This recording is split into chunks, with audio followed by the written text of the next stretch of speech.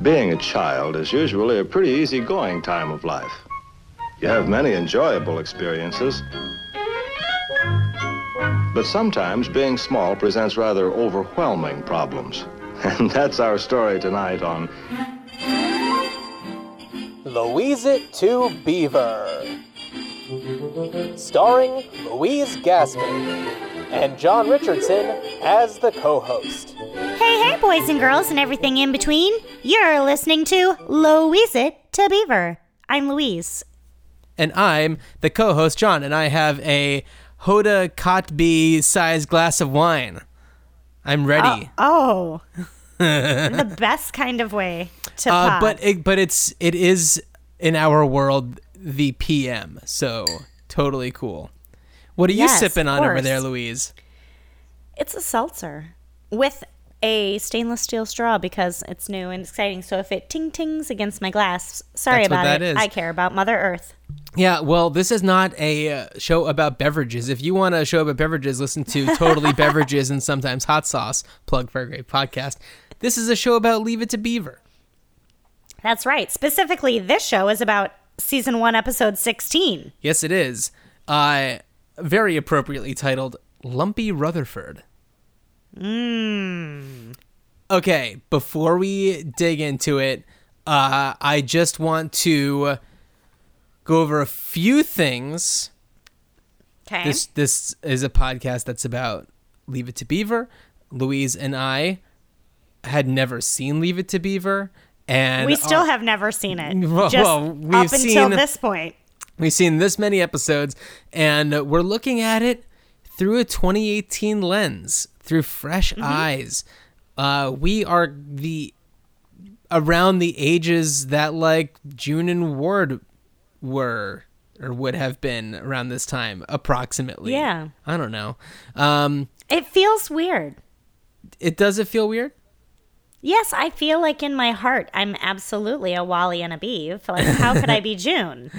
Well, but that's you're the right. thing, is we that are. times have changed. So, also, you can follow along on louisetobeaver.com. You can see kind of like frames from the episode, moments that we talk about. So if you want to listen while kind of peeking through there, you can kind of see the moments that we're talking about. And I'm gonna try to figure out how we want to do this, because we don't have a Facebook page for Louise It to Beaver, but I feel like it would be appropriate for us to do a Facebook Live of a recording of Louise It to Beaver while Louise and I are actually together in person recording a month from now. Guys, it's going to be so swell. It's going to be super swell. Louise and I do this over Skype, and we've never done this while sitting in the same room together. We will also do live stuff for our other podcast, I Have a Great Idea, But I'll Never Do It. We'll do a Facebook Live for that on our I Have a Great Idea, But I'll Never Do It Facebook page. So maybe we'll just do the Louise It to Beaver one there. It's like a fun, interactive scavenger hunt for your classic sitcom needs. Yeah. Let's see. Is there anything that we want to talk about that's not specific to this episode first? I guess a shout out to any new listeners, anybody who's maybe in the Leave It to Beaver fan club on Facebook. Bunch of interesting characters over there. Mm-hmm. I certainly enjoy everybody's chit chat. Everyone has their crazy theories about where Mayfield is. And a lot of people get very mad. And a lot of people get very mad about that. And I just like to sit back and watch. Somebody posted on there, and this is a family-friendly podcast, so I'm not going to swear. I mean, what would the Beav think? That's all I'm saying. But somebody posted in there recently, and it was like, what do y'all think of Petticoat Junction? I just wanted to respond just like, F Petticoat Junction. Just like really start some stuff over there. You're on the wrong page, my friend. Yeah, this is what I think. It's no Leave It to Beaver. So, yeah. Episode 16, Lumpy Rutherford. An introduction. Okay. This is the introduction to what I imagine is a major character. There's a book by the actor who played Lumpy Rutherford. I didn't even look up to see what else he's done. Called like Call Me Lumpy. That's all about being Lumpy Rutherford. No way. Yeah, I'm actually looking him up right now. Let's see. Leave It to Beaver. And then we'll go to this episode and Lumpy Rutherford. Okay, Lumpy Rutherford was played by Frank Bank. Frank Bank. Isn't Love that a fun name? Sure is. What was the original air date? The original air date for this episode was January 24th, 1958. What would you have been doing on January 24th, 1958, had you been around? Had I been around in the place I grew up or in Mayfield? In the place where you grew up. Oh, okay. So if I would have been around, I probably would have been working at an ice cream shop or a seed and feed factory. Okay. Or doing some boating or some chopping wood or something. I'm shopping at Woolworths down the street for getting some saltwater taffy. I don't even know. If I was around, I changed my mind. I would absolutely be sledding. See, it's interesting that you say... I came back to January and I was like, nope, I'm not outside January working. 24th. I'm sledding. Yep. Yeah, I probably would be sledding too. In the town where I grew up, there's a park that was like pretty close to my house. It seemed like it took forever to get there when you're a child walking through the snow, dragging a sled, but like just a few blocks away. I would totally be sledding. There was this really, really, really amazing hill next to a cemetery on a church property next to my Uncle Mark's house. Okay. And if you went all the way to the bottom, chances were you were probably going to sled right into traffic. But better traffic than a cemetery, or cemetery is the next stop. You could hit a headstone or a moving vehicle, but it was a great sledding hill. Okay, here is some trivia about Frank Bank.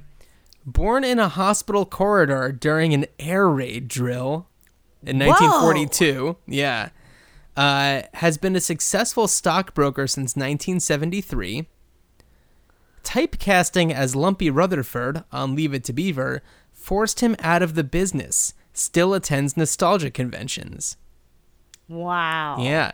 His memoir, Call Me Lumpy, published in 1997, described his 1960s perpetual sex fest in which he admits to having slept with over 1,000 women. Frank, wow. I am shocked. Played Archie Andrews in Life with Archie, 1962, a 1962 pilot for a TV series based on the Archie comic books. Wow. Profiled in the 2016 book Ex-Child Stars, Where Are They Now? By Kathy Garver and Fred Asher. There's a couple other things, but nobody cares about him being left-handed. Notable credits include, obviously, Leave It to Beaver, the new Leave It to Beaver, which was the series that lasted it was in 101 episodes. And he was in the TV movie from 1983 called Still the Beaver. Prior to Leave It to Beaver, he did like an episode of Father Knows Best. That's pretty much it. He also appeared in the 1997 film Leave It to Beaver as Frank, co-starring our mutual acquaintance Adam Zolliton. No way. So that's something. That's something for you. That is something. Yeah. So, let's talk. Oh, he passed away in 2013 at age 71. So young. Oh, I was going to be like full life. Huh. 71? People in my family die really young. Oh, I hope that's not true from here on. Well, I mean, most people, I mean, I don't know. It's fine. I'm healthy, I'm young, I'm enthusiastic.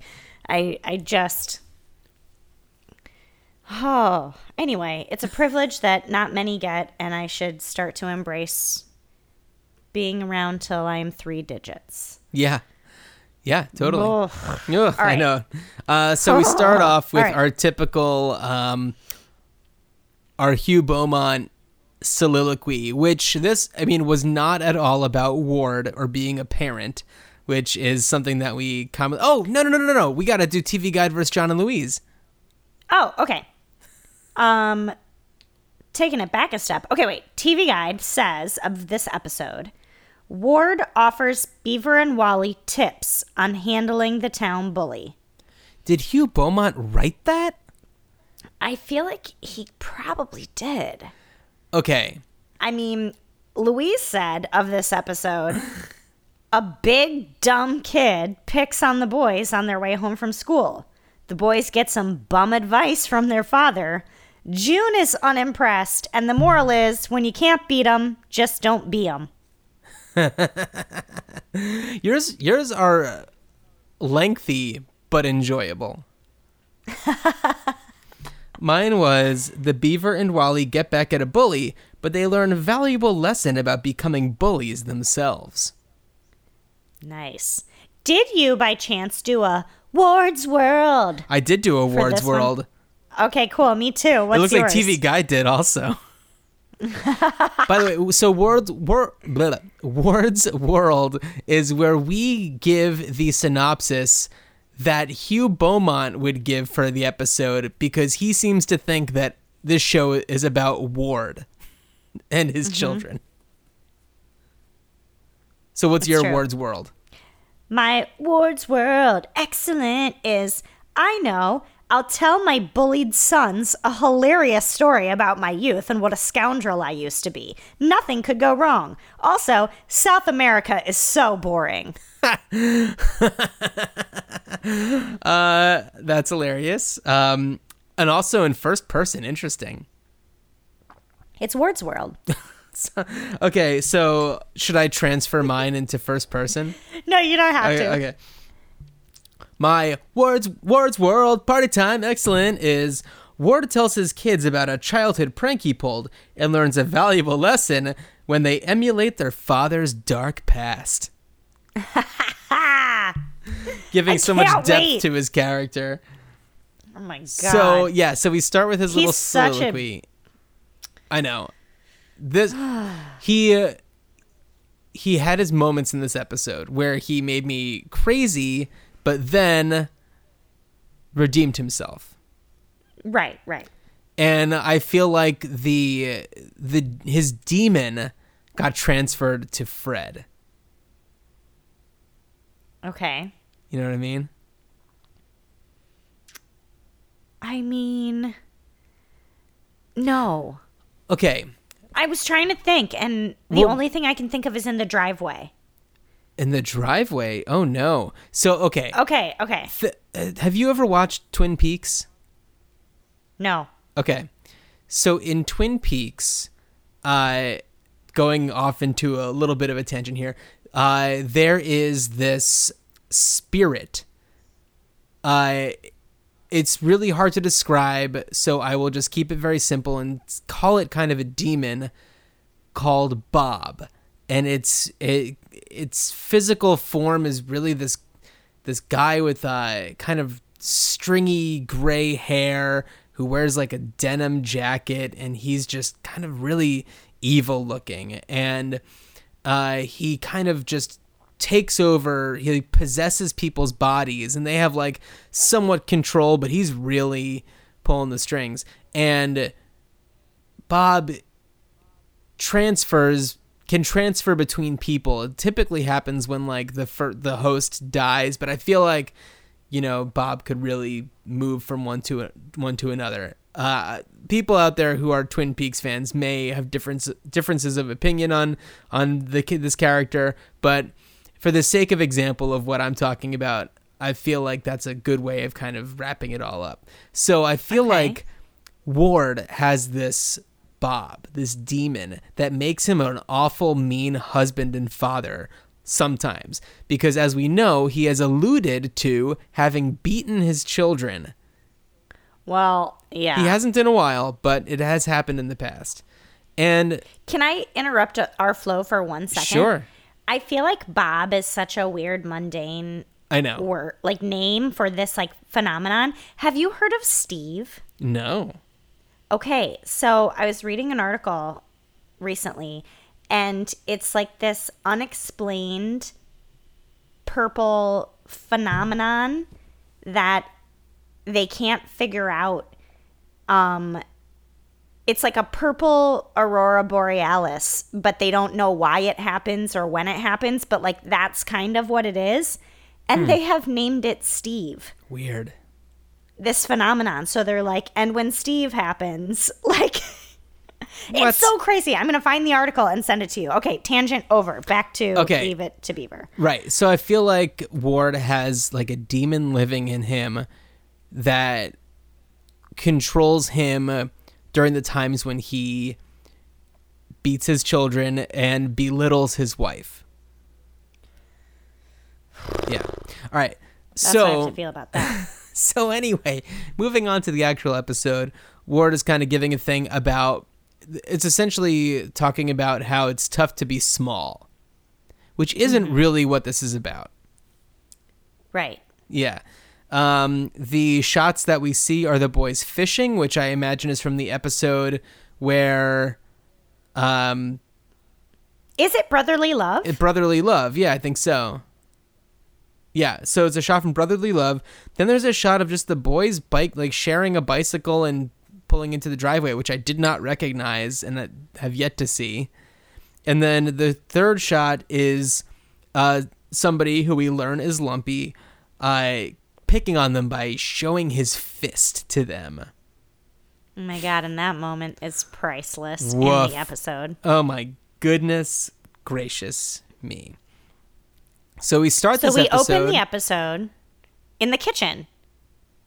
Who's not there? I'm starting to feel like Ward is not there. June is not there either. Oh my gosh. You're right. It's the boys. June shows up. Eating but breakfast. They're eating breakfast. Yeah. Yes. Oh my gosh. Yes. Because I feel like there has been a pattern broken out of 16 episodes only once before. I think just that last episode. Because most of the episodes start with like a weird throwaway scene with June and Ward. Right. This cuts right to the mustard.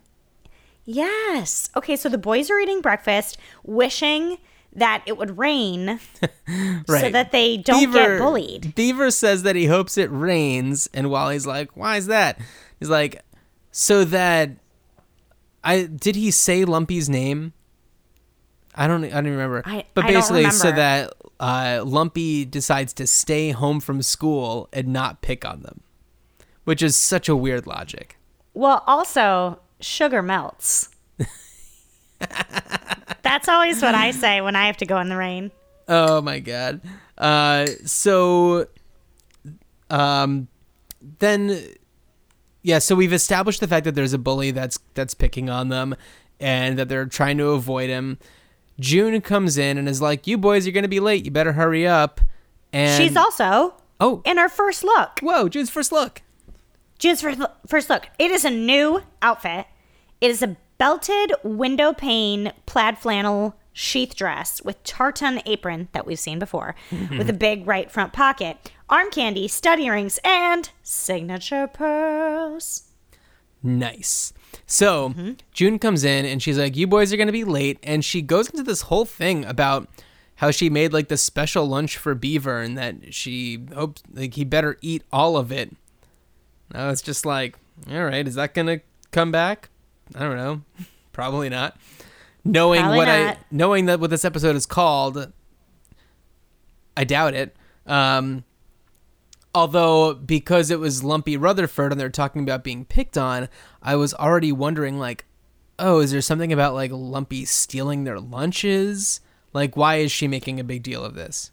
You know, part of me thought they get picked on, but with a name like Lumpy, he probably has to get picked on too. And there's going to be like an intervention moment where the boys stick up for Lumpy, who's being bullied more than they are. I don't know where I was thinking this, but in my notes, I was like looking ahead and I'm like, hard right turn.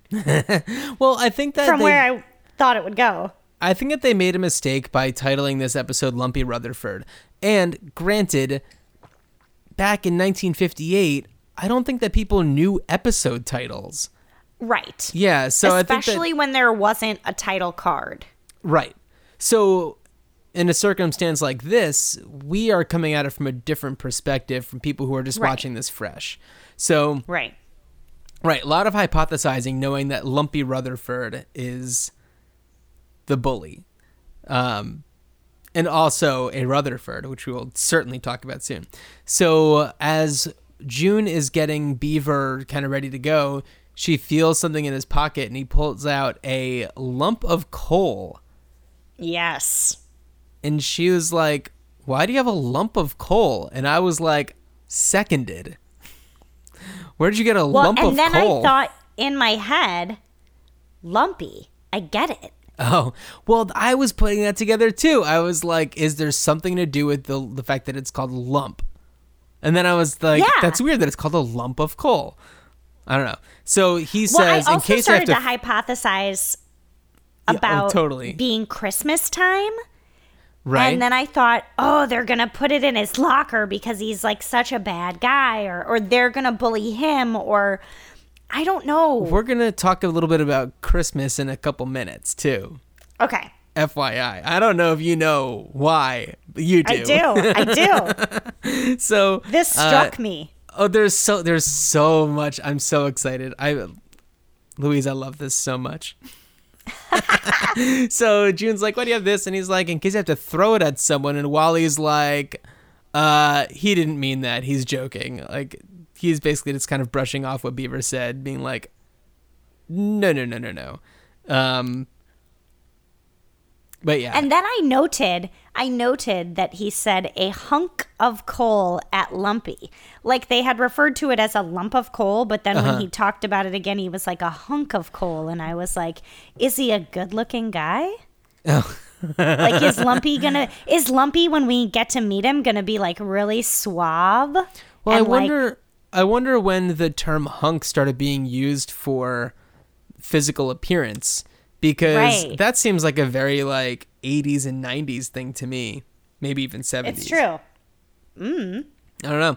So that's just where my brain went. Yeah, no, that's really interesting. I don't think I even caught that happened. But I understand why they wouldn't want to grammatically or, like, syntax-wise say lump of coal at Lumpy. Like, it's weird that it was a lump of coal.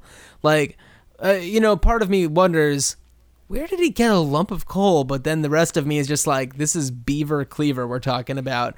Kids got weird stuff. Waiting for him to go to meet a friend, like a cool friend that we haven't seen in a long time, like Gus, the auxiliary fireman. Right. Or, I'm waiting for a friend. Mm-hmm.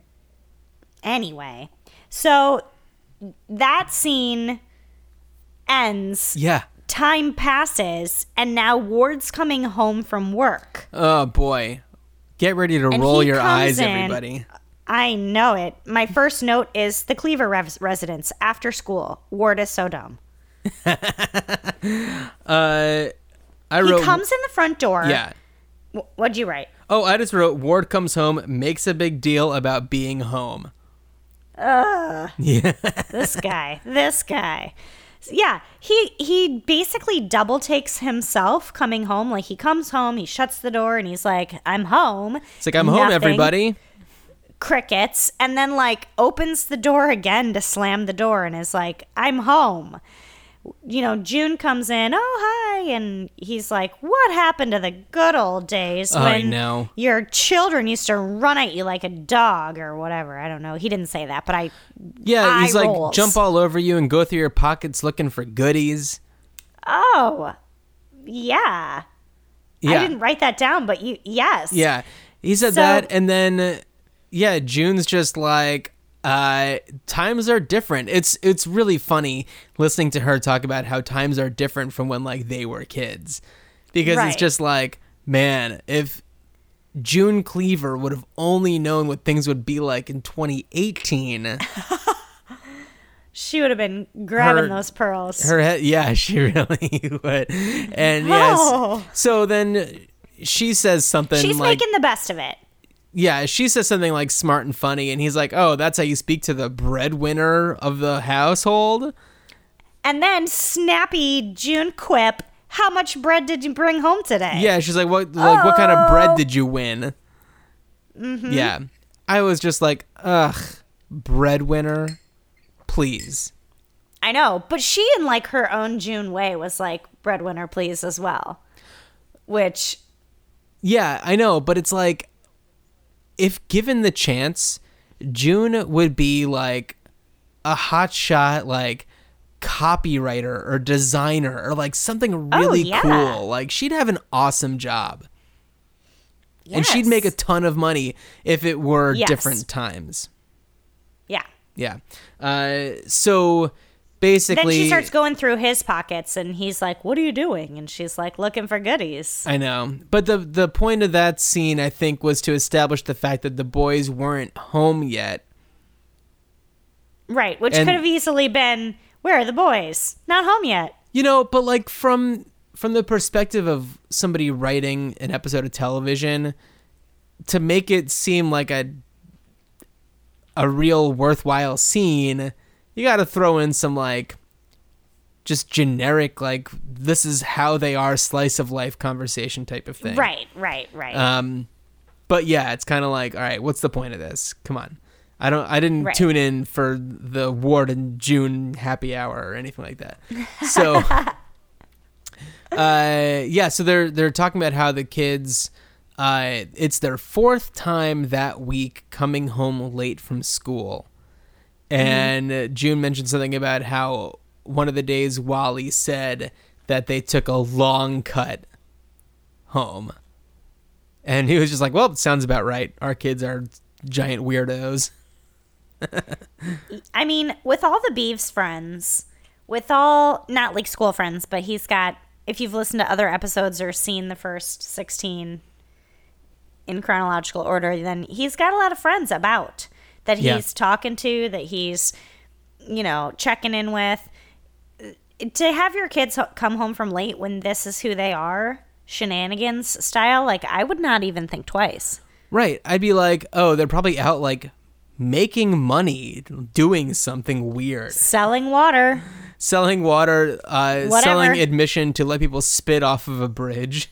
Yeah, I mean, been weirder days. Yeah, totally. It's like, oh, I'd be weirded out if they were home early from school. Right. I'd be like, why aren't giving you up to no good?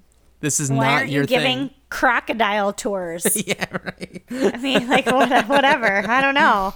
So, So they're walking home. Next scene. Right. Yeah, they're walking home and they're being like very sneaky. Mm-hmm. And wouldn't you know it, out comes old Lumpy Rutherford on his bicycle. Dun, dun, dun, dun, dun, dun, dun. Yeah, and Lumpy is essentially an adult child. He's Yes. gigantic. Let's see. He was born in... Wait a second. Seriously? He's only 16 years old? He was born in 1942. This came out in January 1958. So he's only 15? That's a big kid. Yeah. Well, also, you got to think if the Beeves like 9 or 10. Right. And But he just Wally's looked like like an 13, well, 14. I guess the life expectancy is 71, so he's lived a pretty good life so far. Yeah. So, I mean, yeah. He's also like you say, a large kid. My favorite part of this is, well, not my favorite part of this, but one of my favorites is he goes, listen, you. And the response is, Yeah. I gotta say, I was surprised when like Lumpy was talking like real mean at these kids, and they were talking back. They were like, Oh, yeah. This guy whose fist is the size of Wally's face. And he turns it in such an unintimidating way it's when he's really like weird. showing him this fist. It's like swiveling on his wrist joint Yeah. when he's showing them that he's going to punch him in the face. Also, if you're on foot Yeah. and a different kid is on a bike, don't talk back. Yeah. They were talking back real good, and like Beaver was like really letting him have it. He's like, "Dumpy, Lumpy, you big ol' ape," and stuff like that. It's Oh, like, yeah. wow, this kid's got some cojones. Like when I was in second grade, I was not aware of teenagers. I was He's just in second grade. Why did I feel like he was in fourth grade? even when I was in fourth grade, I wasn't even aware of teenagers. Like, Right. yeah. And you had teenage brothers. Well, let's see. How old are you? Yeah, I guess when I was in fourth grade, my brother Dan was like pretty, 5 or 6 years. So yeah, he was like 15, 16. Lumpy's age. Yeah, Lumpy's age. So, let's see. Yeah, they're going home. They're talking back. We find out that Lumpy's real name is Clarence because after Wally and Beaver run off, Fred Rutherford comes out. Fred Rutherford, who works with Ward, possibly his boss, not sure. Not sure. Historically, has been a real jerk to Ward. Yeah. Yeah, which is interesting. I also wonder, do they have to pass Rancho Rutherford in order to get home? Rutherford. Because where are you that your dad comes out of nowhere? They have to be so close to his house. Well, oh yeah, they've got to be like right in front of the house. So you have to think that they could just go like one block over, maybe. Right. Just or by default. Did you ever walk home from school? Is that Oh, yeah. something you did? Oh yeah. Okay, me too. And guess which way I often took? Backyards. Did you really? Yeah. You were like Ferris Bueller running through people's backyards. Yeah. I mean, so like my neighborhood growing up when I was in grade school was like a cul-de-sac. And it wasn't when we moved in, it became one. And there were backyards where people had animals, and you'd like stop and talk to Becky's rabbits, and then you'd like, stop and talk to like, whatever, the next door neighbor's dog, and it was just part of it. Huh. So if you went in the front yard on the sidewalks or whatever, then you didn't get to hang out with them. Like, why don't these kids walk through the backyard? Is what I'm really saying. interesting. Well, you grew up in an area that was, I mean, if you're going to classify it, more rural than suburban. Like, if we're looking at Mayfield, it was larger properties or like larger yards, houses that weren't so close together. I mean, I've never been to where you live. I'm just going by what you've described in the past. Right. But, I mean, like growing up... fields. Growing you'd up... cut through a field, and then you'd be in someone's backyard. See, well, you were cutting through fields. That's the thing. Is like, in Iowa, there are fields to cut through. Right. Where I grew up in New Jersey, the school was like, down the street, and... the only way to really get home is to just walk down the rest of the street. I was too, like maybe people in New Jersey would fence in their backyards. Yeah. Rarely was there a fenced-in backyard. You had a fence if you had a pool because you didn't want somebody to stumble into your pool and drown. Of course. Otherwise, like I don't recall.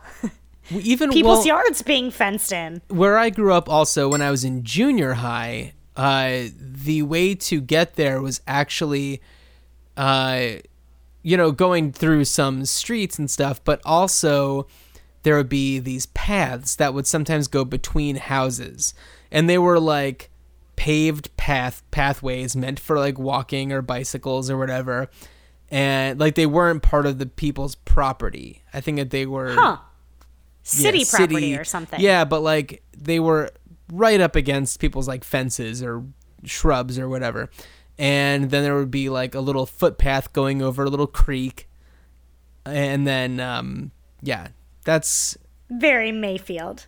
It is very Mayfield. Actually, like, you have to come by when I'm out there, and I will take you for a walk through, like, to my old junior high. Because I feel like in a lot of ways it probably was like Mayfield. But, like, this, a lot of people's houses, yards are fenced in. But anyway, we're going off on, like, a really weird tangent here. Sorry. Yeah. So anyway, Fred Rutherford comes out and is just like, oh, Clarence. I don't remember exactly what he says, but he eventually says, well, why don't you come inside? Mother has some eggnog for you. And that's when I wonder, when is it? It is beautiful. What's happening? It is beautiful outside. No one's wearing a jacket. Birds are chirping. Birds are literally chirping. Yes. Like, and also, where are you getting it? This is a seasonal beverage. Yeah. Where are you getting it? It was such an Why odd choice. are you having it? I mean, have you ever had it? Have I ever had eggnog? Uh-huh. Well, yeah. But only it's like Christmas time. Right. It is never something that I'm like, oh, you know what I wish I had? Some eggnog. Like, I never in my life have ever thought, you know what would make this better? Eggnog. Like, ever. Well, I also get the impression, first of all, it's 1958. They're not buying it at the store. They're making it from scratch. Throwing that out there. Also, fair enough. Okay. But also, like, the Rutherford family is super weird. Okay. So Yep. Part of me is like, yeah, I could totally see the Rutherfords just always having eggnog on hand. It's like the most normal one is Violet. I miss Violet. Violet Rutherford. She's great. Yeah. And I just don't want to also like gloss over the weirdest part for me. Uh-huh. Is then Lumpy says, "Yes, Daddy." Oh, he says, "Yes, Daddy." What? What I also wonder is, like, let's say he is right outside of his house, which we have to imagine because Fred Rutherford is just, like, right there. Why does he come out on his bike? Yeah. I don't know. Just so many questions. Yeah. So then we move on to Beaver and Wally sitting in their rooms, real cool. The way that they're sitting on those chairs is awesome. They're so awesome. They're just so cool. And they're doing their homework. And they're musing. Yeah. They're just chit-chatting away. Yeah. About like how they'd like to fix him. Oh, yeah, totally. Yeah, so they're just kind of doing their thing when Ward walks in. Mm-hmm. And wants to know why they're getting home late. And they finally come clean that someone's been picking on them on their way home from school. Doesn't specify who it is, just mentions that someone's been picking on them. Ward offers to do something about it, and they decline. Yeah, it's not cool when your dad has to step in for you. Yeah. Like, that makes you even less cool than getting picked on by the bully. Right. So I will say this. That first scene with Ward when he comes home, that dude is a bad dude. For the rest of the episode, he's a pretty good dude. I mean, except when he's a whiny baby about South Africa. Or, I'm sorry, South America. Is he a whiny baby about South America? Yes. We'll get to that. We'll Maybe get I'm remembering there. it differently. Okay. So Ward starts to like kind of giggle to himself, and the boys are just like, what's going on? And is so funny? Yeah, and he finally just starts telling him about this time when he set somebody straight.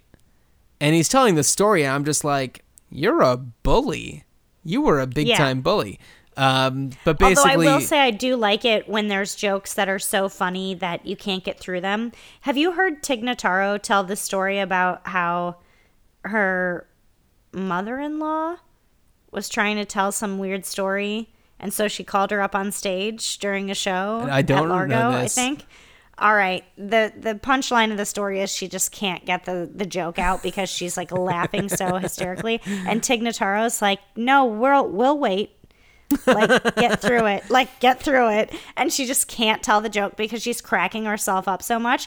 It's the most delightful thing to like listen to. And then when Ward was doing it, I was like, ugh, not as good. No, not at all. Because he's not Tig Notaro. Sorry. Right. Also, I don't know if you've seen her latest special that's I think on Netflix, but she does something pretty incredible with the Indigo Girls. Oh. Okay, I might not sleep tonight. So Ward I'll be tells busy. his hilarious story about Oh my how God, he he's so funny. allegedly got back at an alleged bully. But basically what happened was he got a bunch of barrel hoops, which I'm like, huh? Because I've never... Because you're a city kid. Because I'm a suburb city kid, but I've never even thought about what a barrel hoop would be. And I thought about it, and I was like, I guess it's that metal ring that you see on a barrel, but I've never put together a barrel, nor have I even thought about somebody actually putting a barrel together, but it has to happen. So we used to have these paddles, and you used to hit the barrel hoops with them to see like how long you could keep it like rolling. So you have a history with barrel hoops. I mean, I guess not really a history, just regular. That's not regular. Just regular. So he's talking about these barrel hoops and how he set them in someone's, like the pathway outside of somebody's house, and called them outside, and he's like laughing as he's saying how like the kid like messed up his elbow and his nose was all bloody, and I was like, you're a monster. Yes. Yeah. So then cut to, but June's just been like in the doorway listening, hanging out, and I sent you the screen grab of this moment, and it's called P is for Pennant Plaid, Poor Parenting, and Pissed. So is this a new June look? It's the same. She just took the apron off. Right, got it. It would be, well, you never know. She does wardrobe changes when you least expect it. It's true. Yeah. So she is unimpressed. Yeah, she's pissed off, and she's just like, why would you go ahead and tell them something like that? Well, first she says, Ward, your coffee's ready. Oh, yeah. And he's like, yeah, I already had a cup. And she says, I poured you another one. This episode is very late in the day coffee heavy. Gonna throw that out there. But he's like, oh, and like stumbles over himself to actually, like leave the boys' room. Come to think of it, in this same day, this episode pretty much all takes place the same day. Yes. So how many Other cups than of coffee? At the beginning, and then the second scene, because he's like, that's the fourth time this week. But then the rest of it. No, because the beginning is them getting ready to go in the morning. Later that day is when they counter Lumpy. This is all the same day. The same day. Interesting. How many cups of coffee is Ward having this day? He's like Jerry Seinfeld. Jeez, yeah, seriously. He's going to hop into his car and yuck it up with, I don't know what comedians were active. I don't know. Guzzle down that coffee, Ward. Yeah. So then the next scene Yeah. The next scene is at Rancho Rutherford. Yeah. It's at Rancho Rutherford. they're at Rancho Rutherford, and sure enough, they have a bunch of barrel hoops. Where did they get all these barrel hoops? Where did they get them? And for free? Question That's mark. another thing I was wondering, where it's like, we know that these boys can make money. We know that they know how to make money. But where did they go to, like, buy this stuff in the evening? Anyway, it's dark out. Or they thought, like, let's go borrow it and then we'll bring it back? I don't... Anyway, clearly not an important detail. But they have set out a bunch of barrel hoops in the driveway of Rancho Rutherford, which, by the way, we call it Rancho Rutherford. What was the name of the episode with Violet? Like the black eye? The black eye. Yeah. So either watch the episode The Black Eye or listen to our episode about the black eye. If you want to watch it, go to archive.org and type in Leave It to Beaver. You'll find everything. But basically, on the outside of the Rutherford's house, it says Rancho Rutherford. I think it's on the mailbox, maybe. Yeah, I think so. It's like... Anyway, henceforth be known as Rancho Rutherford. I love it. So, so they have all of the barrel hoops set out in front of in the driveway. And they start calling out Lumpy's name in insults to try to get him to come out. And this is... Meathead, Lumpy Dumpy. Dumpy Lumpy, you big ape. Yeah. Yeah. And this is when we meet Fred Rutherford's wife, Geraldine. Yeah. So they're sitting in the kitchen and they hear what's going on. And they're just like... There's someone out there?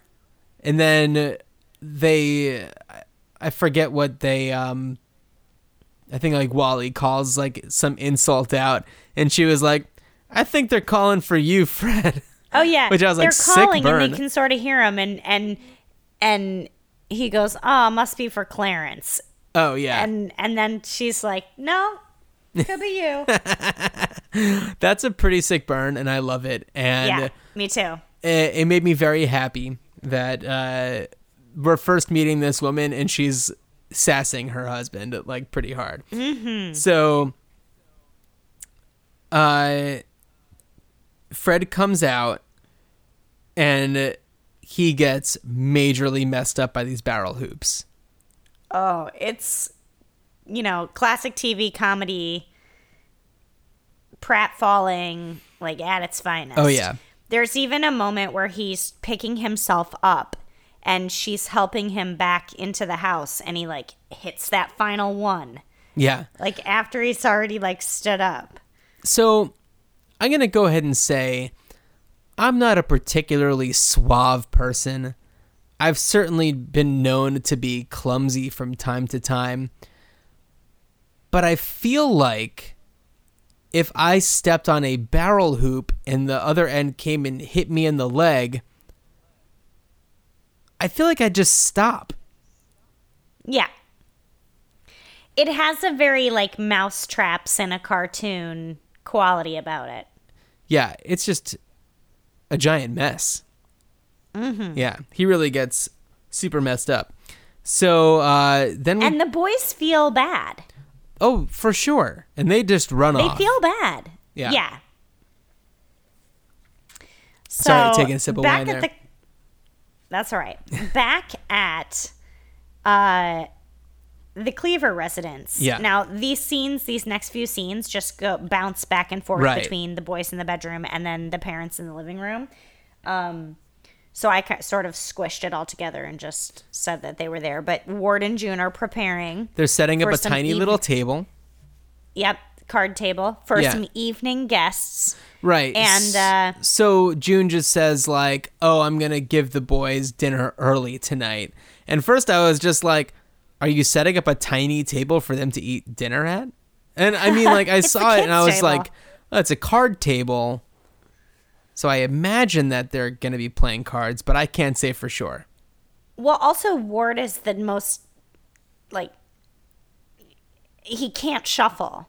Oh. Like he's trying to do whatever tricks, but just shuffle. He's just making a mess. Yeah, he's a big doof. So now we go to the boys room. upstairs. They're so nervous. Oh, they're like peeping out the window. Every car that drives by, they're like, is that a police car? Right. Oh, yeah. They think that they are going to, get Mo. They are in such bad trouble. Yeah. And they say, I'm not going to go near Mr. Rutherford for 100 years. Foreshadow. Right. Classic sitcom setup. Oh, totally. Then we find out that Ward and June are setting up the card table so that they can have fun with their friends, the Rutherfords. Mm-hmm. Because Geraldine called and said, there's going to be late. Oh, yeah. Yeah, because something happened with Fred. But I'm thinking, I thought that Ward hated Fred Rutherford.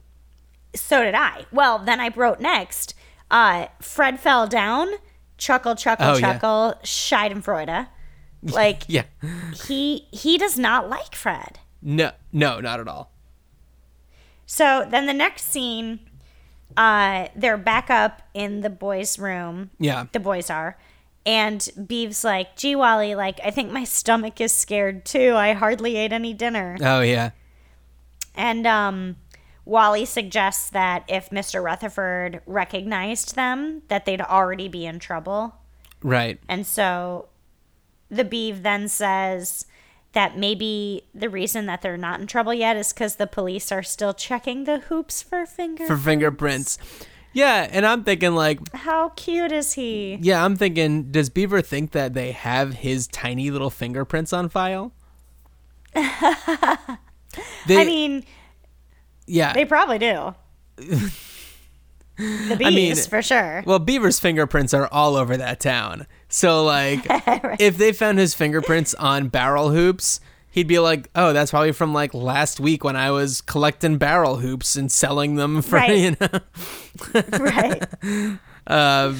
So then they keep talking. Yeah. And they're like, I mean, even if they do find out it's somebody, there's like 20 guys that probably want to get even with Lumpy. Oh, yeah.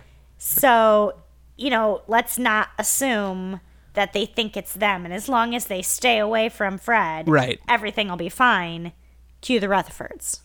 Sure. So the Rutherfords, we go back down to Ward and June, and the Rutherfords are on their way. Ward is like, man, they sure are late. I wonder if they're really going to come. And of course, June had already talked to them and was just like, oh, yeah, they're on their way.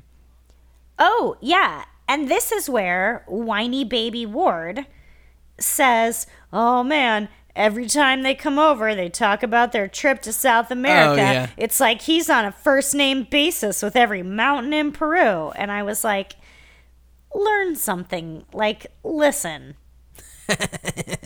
God. I'm just like... over this homebody. Okay, so in Ward's defense, and I can't believe I'm even saying that, in Ward's defense, shocked. In Ward's defense, it seems as if Fred Rutherford has a history of being really obnoxious about some South American trips, because the way that he acts about his South American trips coming up, like if that's a continuation of conversations he's already had about this, then I can totally understand where Ward's coming from. I mean, I can too. I just hate to say it, so I just would rather point out his flaws because it feels better. Okay, fair enough. So then the boys, we're back in the boys' room. Yeah. They're so worried about being sent to reform school. Yeah. And Wally says that he'll probably go, but the Beeve's way too young.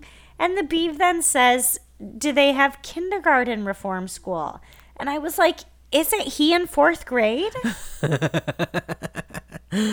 Why is he asking about kindergarten? Yeah, that was kind of weird. But then he asks Wally, should we do our homework first or play checkers first?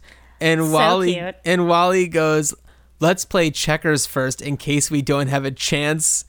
Like if we get like busted before we get our chance to play checkers. Right. I loved that.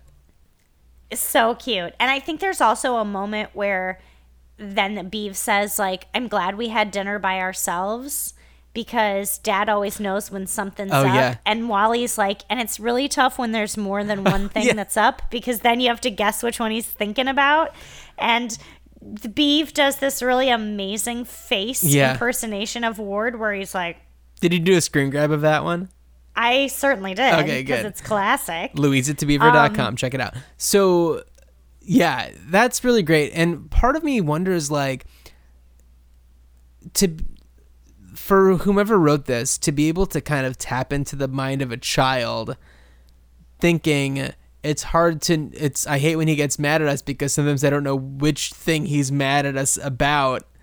I'm just like, yeah, that's what it's like to be a kid. Mm-hmm. Right. Because you just incriminate yourself all the time. I know. Because it could be something that happened like 5 episodes ago that he's just finding out about, too. Right.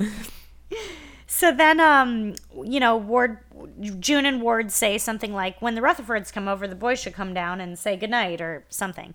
And so they pop up and say, or Ward does, and says, when you put on your pajamas, come down and say goodnight to the Rutherfords. And then they have this cute interaction about, like, what if they lose their pajamas? Then they can't go down. Beaver's plan is that they claim that they have lost their pajamas so that they are unable to go say hello. Because in his mind, part of the deal is them being in pajamas. That's the first step. Yeah. Which, cute. Yeah, totally cute. So basically, they're just grasping at straws here. Of course. And then the next scene. Oh, I also took a screen grab of the card game because, first of all, as you say, it's the tiniest table in the whole world. So but tiny. You would never sit at it the way that TV makes you sit at a table. Oh, yeah, where it's only on two sides. It's like a horseshoe. Yeah. It's a horseshoe so that we can see into the table. Right. But anyway.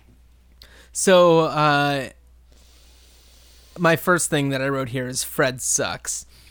So, they come in and he starts saying like, "Oh, I should show you the color slides I have from our trip to South America," and then he's like, "Geraldine, did I leave the slides in the car?" And she's like, "No, you left them at home." And then he had the gall to say, "You shouldn't have let me leave those slides at home."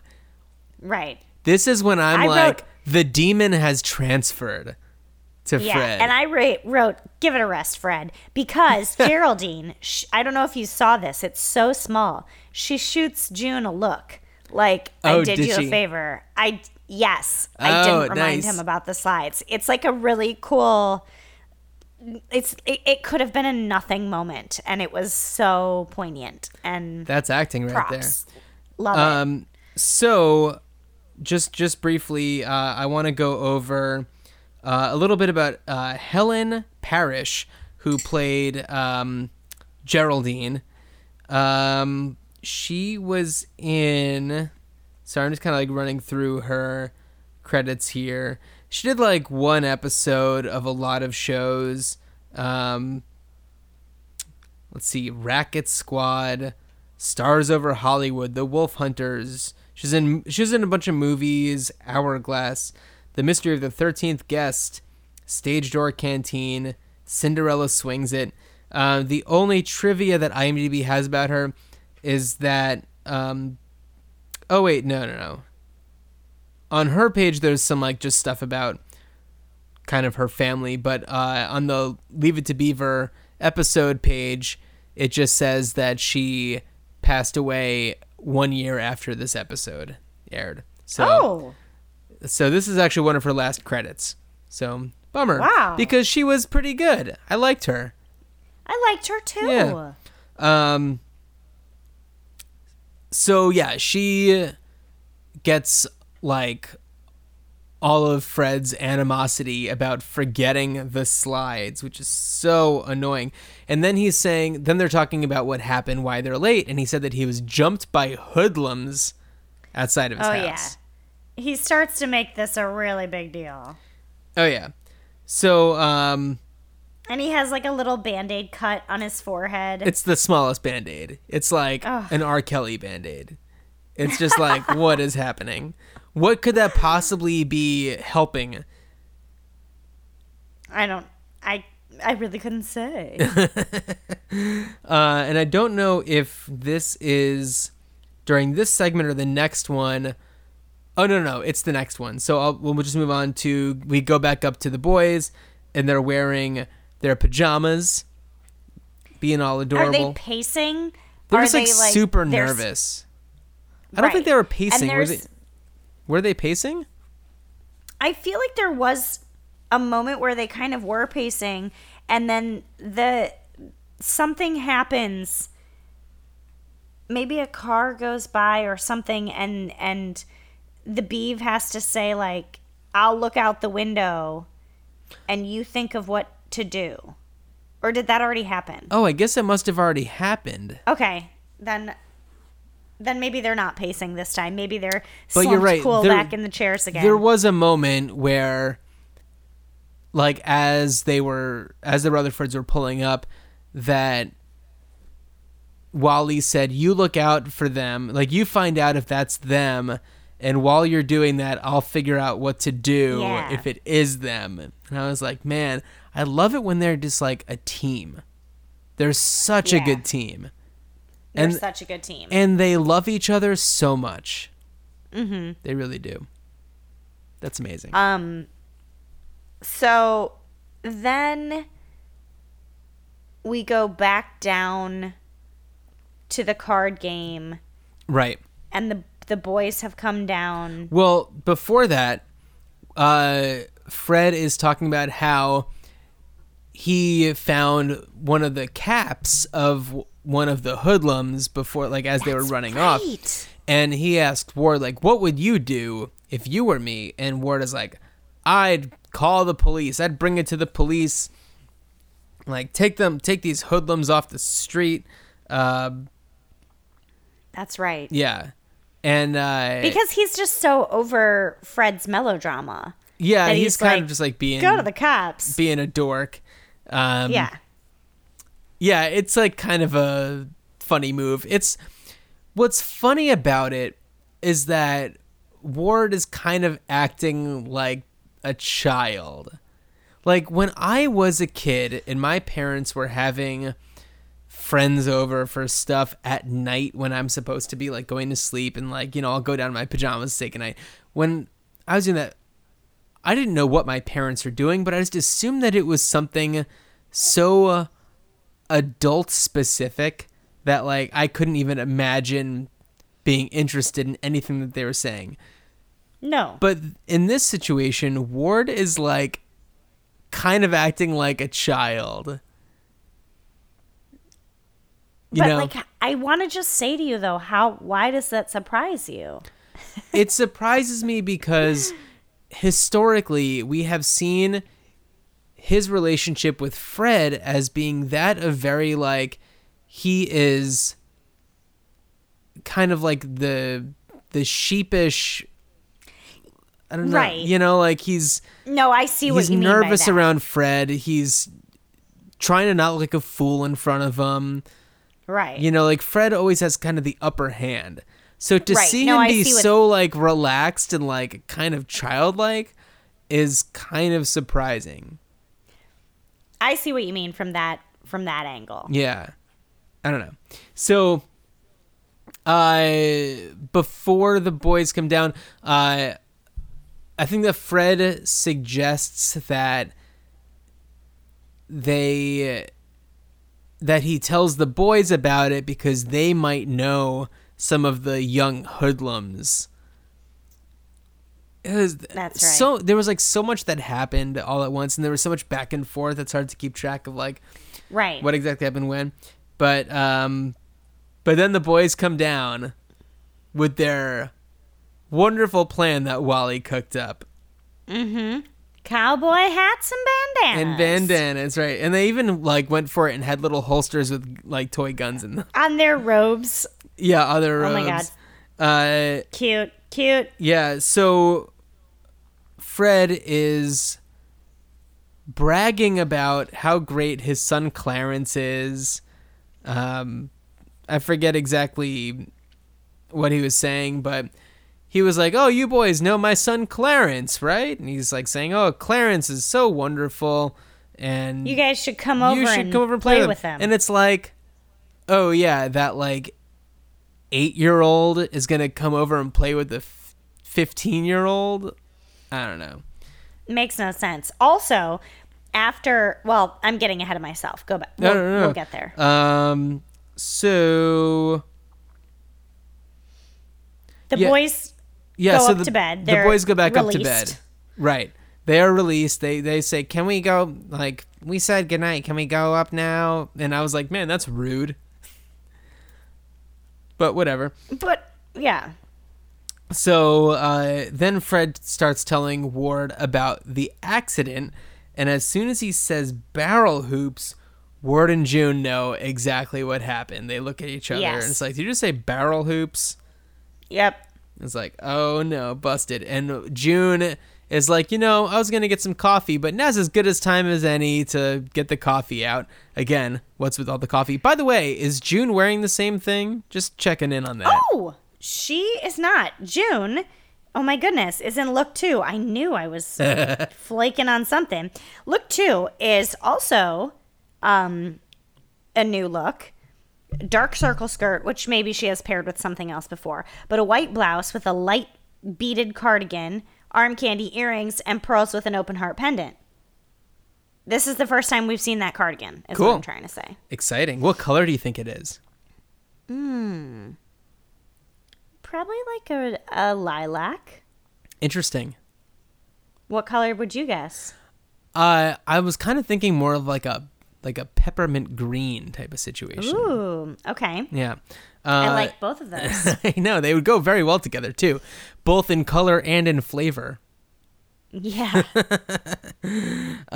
So, yeah, June is just like, Ward, come help me. Well, yeah, Geraldine is like, I'll help you. And Yeah. she's like, no, Ward can do it. Yeah, and Geraldine probably is just thinking like, oh, somebody please get me away from my a-hole husband. For serious. Yeah. Because then Oh, yeah. they have a little scene together, Geraldine and Well, yeah, Fred. so Fred is just like, I really like Ward and June. And I was like, really?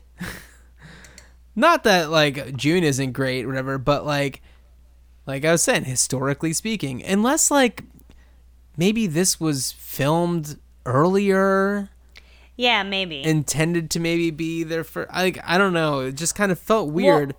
They just talk about how also much he then- likes them.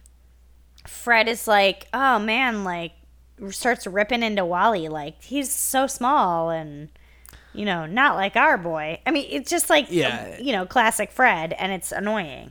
Yeah, he didn't mention Violet once. No, I know. So then in the kitchen, Oh, June is like, But this is all your fault. oh no, yeah, you're right. Sorry, we go back out to the other one. Sorry, yeah, go ahead. Kitchen argument. Yeah. June's like, this is all your fault. Obviously, our boys would not have done this had you not told this story. Right. And now they're going to go to prison because of this. So you have to fix it. Yeah, just like you And told him to then- go to the cops, and he was just like, I was just messing with him. Right. It's like, oh my God. So then she says, like, how are you going to fix it? And he says, I'm going to go upstairs and talk to the boys. And June says, don't you dare hide up there and leave Yeah. me down here with those Rutherfords. Further proof that Ward has no spine. Oh, absolutely not. Ugh. So then we cut back to the Rutherfords, and Fred is just being an ass to Geraldine, and he's just like, how could you let me forget those color slides? Oh, wait. We also glossed over a moment, too, between the Cleavers and the Rutherfords where she's, like, scolding Fred a little bit about how, like, he's talking about South America trip so much. And then, June sort of nods this approving, like, thank you, Geraldine. And then she says, like, because that's when we did this to our trip to Acapulco. And it's like, they are a team in their, like, travel. But he does. He lays into her. And it's just like, Ugh. he's obsessed with sharing. Ward's obsessed with not wanting to hear about it. Right. So we go up to the boys' room. Ward goes in and Confronts the boys. really surprised me. Yeah. Because I will say, I screen grabbed this, and the pennant behind them this time has a D on it. And I said, D is for Dum Dum Daddy-O. Dum Dum Daddy-O. So, yeah, Ward is just like, this is all my fault. You're not in trouble. I should not have told you about that. And like, when I tell you stories about when I was young, don't listen. Yeah, and then they're so cute, and they're like, wait, does that mean you're not going to tell us the stories? And he goes, no, I'm still going to tell you. Yeah, just don't listen. Just don't listen. Yeah. So then we kind of travel through time a little bit. Mm-hmm. And it cuts to Ward and June kind of seeing the Rutherfords out. Right. And Fred... Because they obviously had to, like, explain to them. Right. Yeah, which we already know. So Fred is very understanding, is not pissed off, totally is just... What's that? He's actually, like, a little embarrassed. Doesn't he say to Ward, like, this doesn't need to get out of the office? Right. He says, doesn't have to... and then he says, see you around the old salt mines, which I know is a figure of speech, but as we don't know what Fred and Ward do for work, I love the idea that they work in salt mines. In their suits. In their suits. Well, I mean, maybe they're like account managers for a salt company. My God. The Franklin Salt Company. The Franklin Salt Company. Whoa. That is a throwback to the unaired pilot. That's right. Yeah. Wow. I love it. So, Beaver, I guess, does Ward go back up to their room? I can't remember if they're down there or not. They're just like on the landing. Oh, right. And he looks up the stairs and he's like, have you been listening? Yeah. Yeah. So then Beaver asks Ward about just like bullying, basically. Mm-hmm. And Ward says you can beat them by never being like them. Oh, wait, there's a moment before this, too, that I thought was pretty awesome in terms of a message, because a little part of me feels like millennials get spoon-fed a little bit of stuff. Right. And they get told, like, you know, you just have to work hard and be persistent and things will change. And what I really liked about this is the Beav says, like, you know... how do we get even or whatever? And Ward's like, well, you can't. There's always going to be bigger guys who beat up on smaller guys. And I was like, I love this. Yes. And I know that we don't like to talk politics on this show, because there might be people listening to this who have different political opinions from us, and that's totally okay. And I know that there are a lot of people who are fans of Leave It to Beaver who... don't have the same political beliefs and views as we do, and that's okay too. But when they were talking about this, all I could think about was Donald Trump, and who's the biggest bully of them all. And it's like, there's always going to be bullies. And of course my mind goes to Donald Trump, and you can beat them by never being like them is kind of like where I feel we are at, you know, a little bit, because the people who have been like him are being kind of taken down, and you know, a lot of it is kind of like struck me as like, okay, I could see this conversation happening on a show right now, kind of hinting towards that without being really about it. Right. Yes. And it's just like what's so refreshing and I guess topical for me, it is just, or I guess topical for me is a stupid way to put it, but what is ringing true and what continues to ring true is that I think that growing up, I heard a lot of, do your best and I don't know, I was like, things aren't fair. And my mom would be like, life's not fair. And then I would be around other kids and they'd be like, but life is fair. Justice will happen. And I just felt so wronged. Uh-huh. And now that I'm June Cleaver's age, yeah, I'm like, wow, life's not fair. I wish I would have embraced that more. Right. No, I think I might have saved myself some pain. It's really interesting that this conversation was happening in 1958.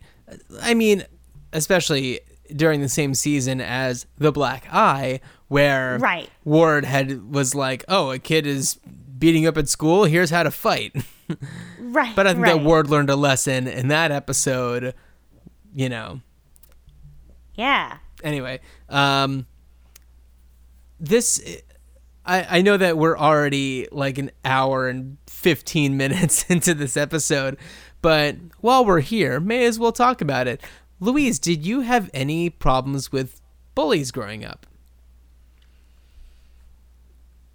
I think that I did. I mean, I was always a really small kid.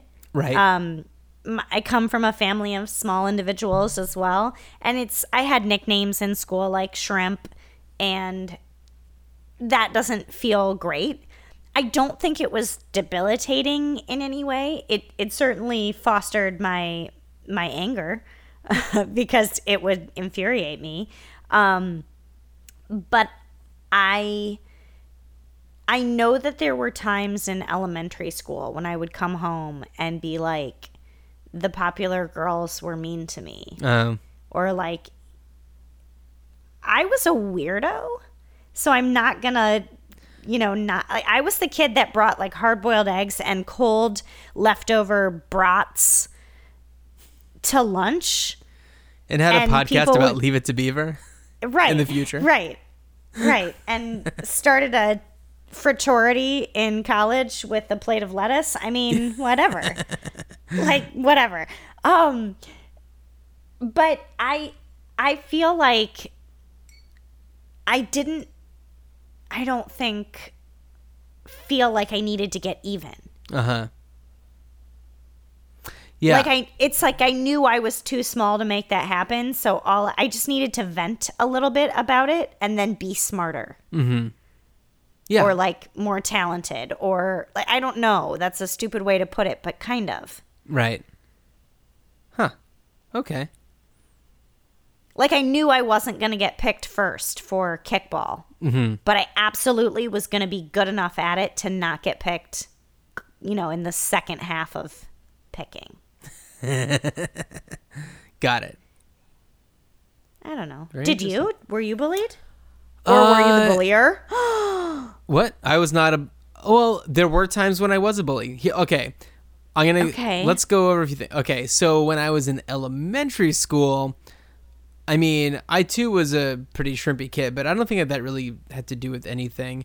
I generally got along with everyone, but one day after school, I guess I was waiting for a ride home or something, and there weren't that many kids left around, maybe only like 3 or 4.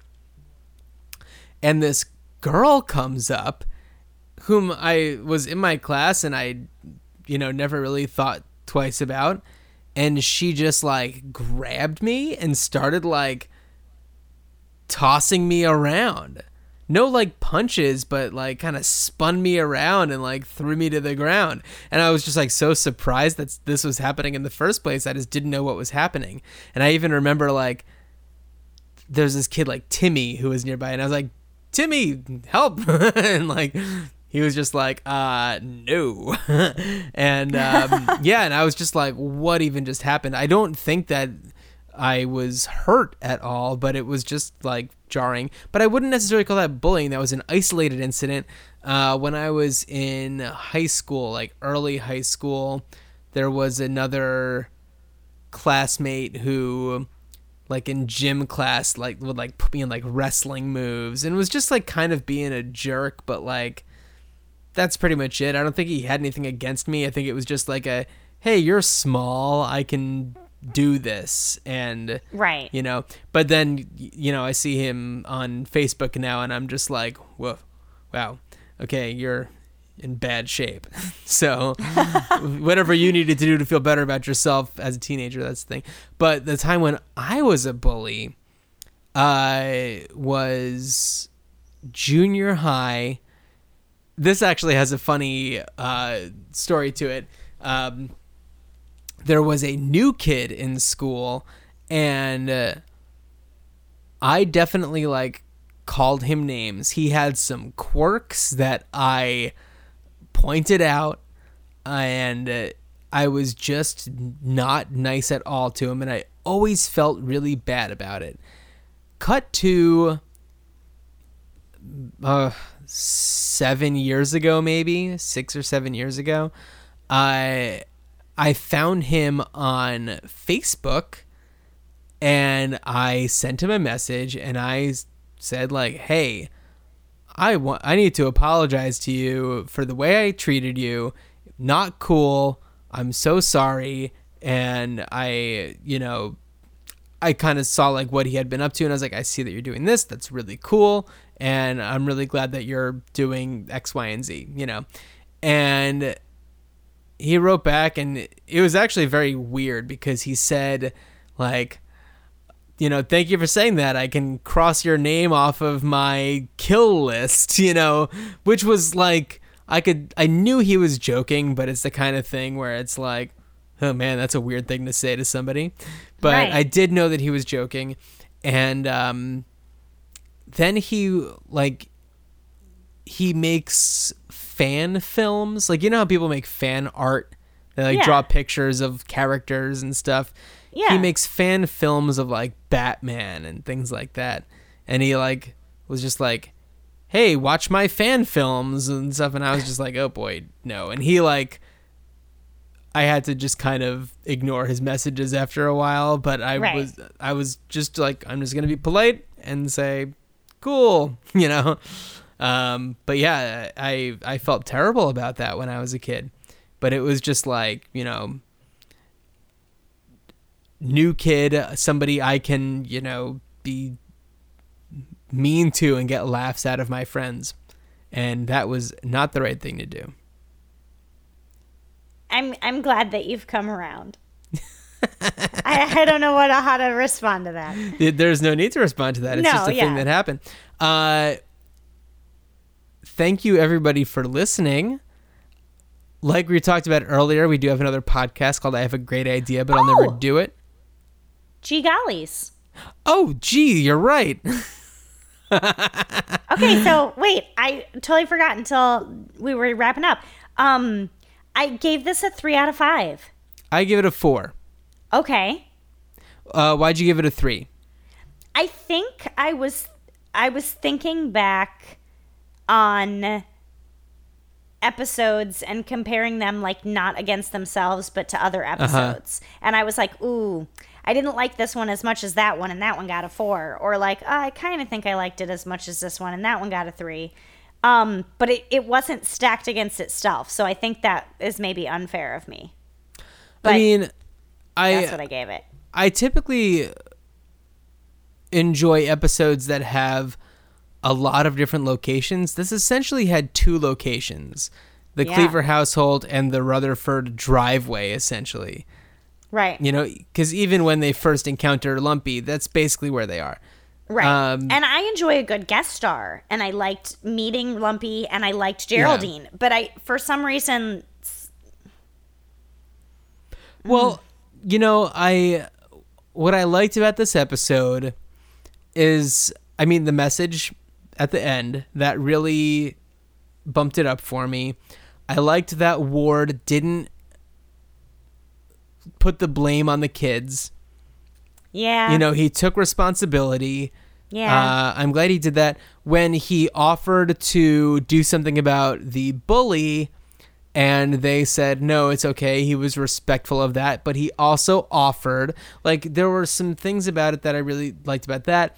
Also, just like the way that the Beaver and Wally were a team, I really liked. Yeah. There were only 2 looks for June, so that was like a little bit. I mean, that's kind of disappointing, but the fact that like you didn't even realize it until we were really talking about how like right, it's all one day, like you don't even realize that. Like some of these episodes could possibly take place over the course of months, the way that, you know, things go in these episodes, but like this one was clearly one day, and that's kind of cool. I like that. So yeah, I think you're right. For me, it deserved the 4 out of 5, but it didn't deserve the 5 because the way Ward acted towards June and the way Fred acted towards Geraldine. And just story. Like when you also then to like look back, it certainly wasn't water anyone. I mean. Oh, yeah. Yeah, you know, I mean, it was a pretty simple thing. I mean, there's really just the one thing that happens. Yeah. Yeah. But like, I mean, there could be a very simple storyline, but if I don't cringe, I'm a happy guy. But Ward and Fred made me cringe with their misogyny. Yeah. So you had to bump it down. Okay, cool. Yeah. All right. So now I feel like we've said everything. We certainly have. I always forget the G gollies. Thank you for coming in with that. On the next episode of I Have a Great Idea, But I'll Never Do It, we will have 2 voicemails. That's right. Oh my goodness. We got 2 voicemails yesterday. Whoa. Yeah. From different people. I am pumped. I'm totally pumped. So if you are curious about what's happening with us, if you want to tell us anything, louisatobeaver@gmail.com. You can also leave comments on the episode itself on louisatobeaver.com. Anything else? I feel good. Yeah, I mean, people are savvy. They can find us. People are savvy. Ooh, I feel like I need to look up the title of the next episode. That seems like a fun thing to do. Oh, okay. Oh, I just lost it. Where did it go? The next episode is called The Paper Route. I like that title. Yeah. The episode Lumpy Rutherford got a 7.8 out of 10 rating on IMDb. The Paper Route got a 7.6. We'll see if we agree with what they're saying. Okay. Yeah. Well, yeah, if that's all we got, then that's all we got. This has been an hour and a half episode. It's been a while. Well, also, just like once we get going, we just get going, and we're talking about things that are relevant, like Twin Peaks. Oh my God, I love it. Okay. All right. Well, if that's it, then it's always swell with you, Louise. And on that note, the next episode has no Hugh Beaumont intro, just a teaser for the rest of the episode. So tune into the next episode of Louise to Beaver, where we discuss The Paper Route.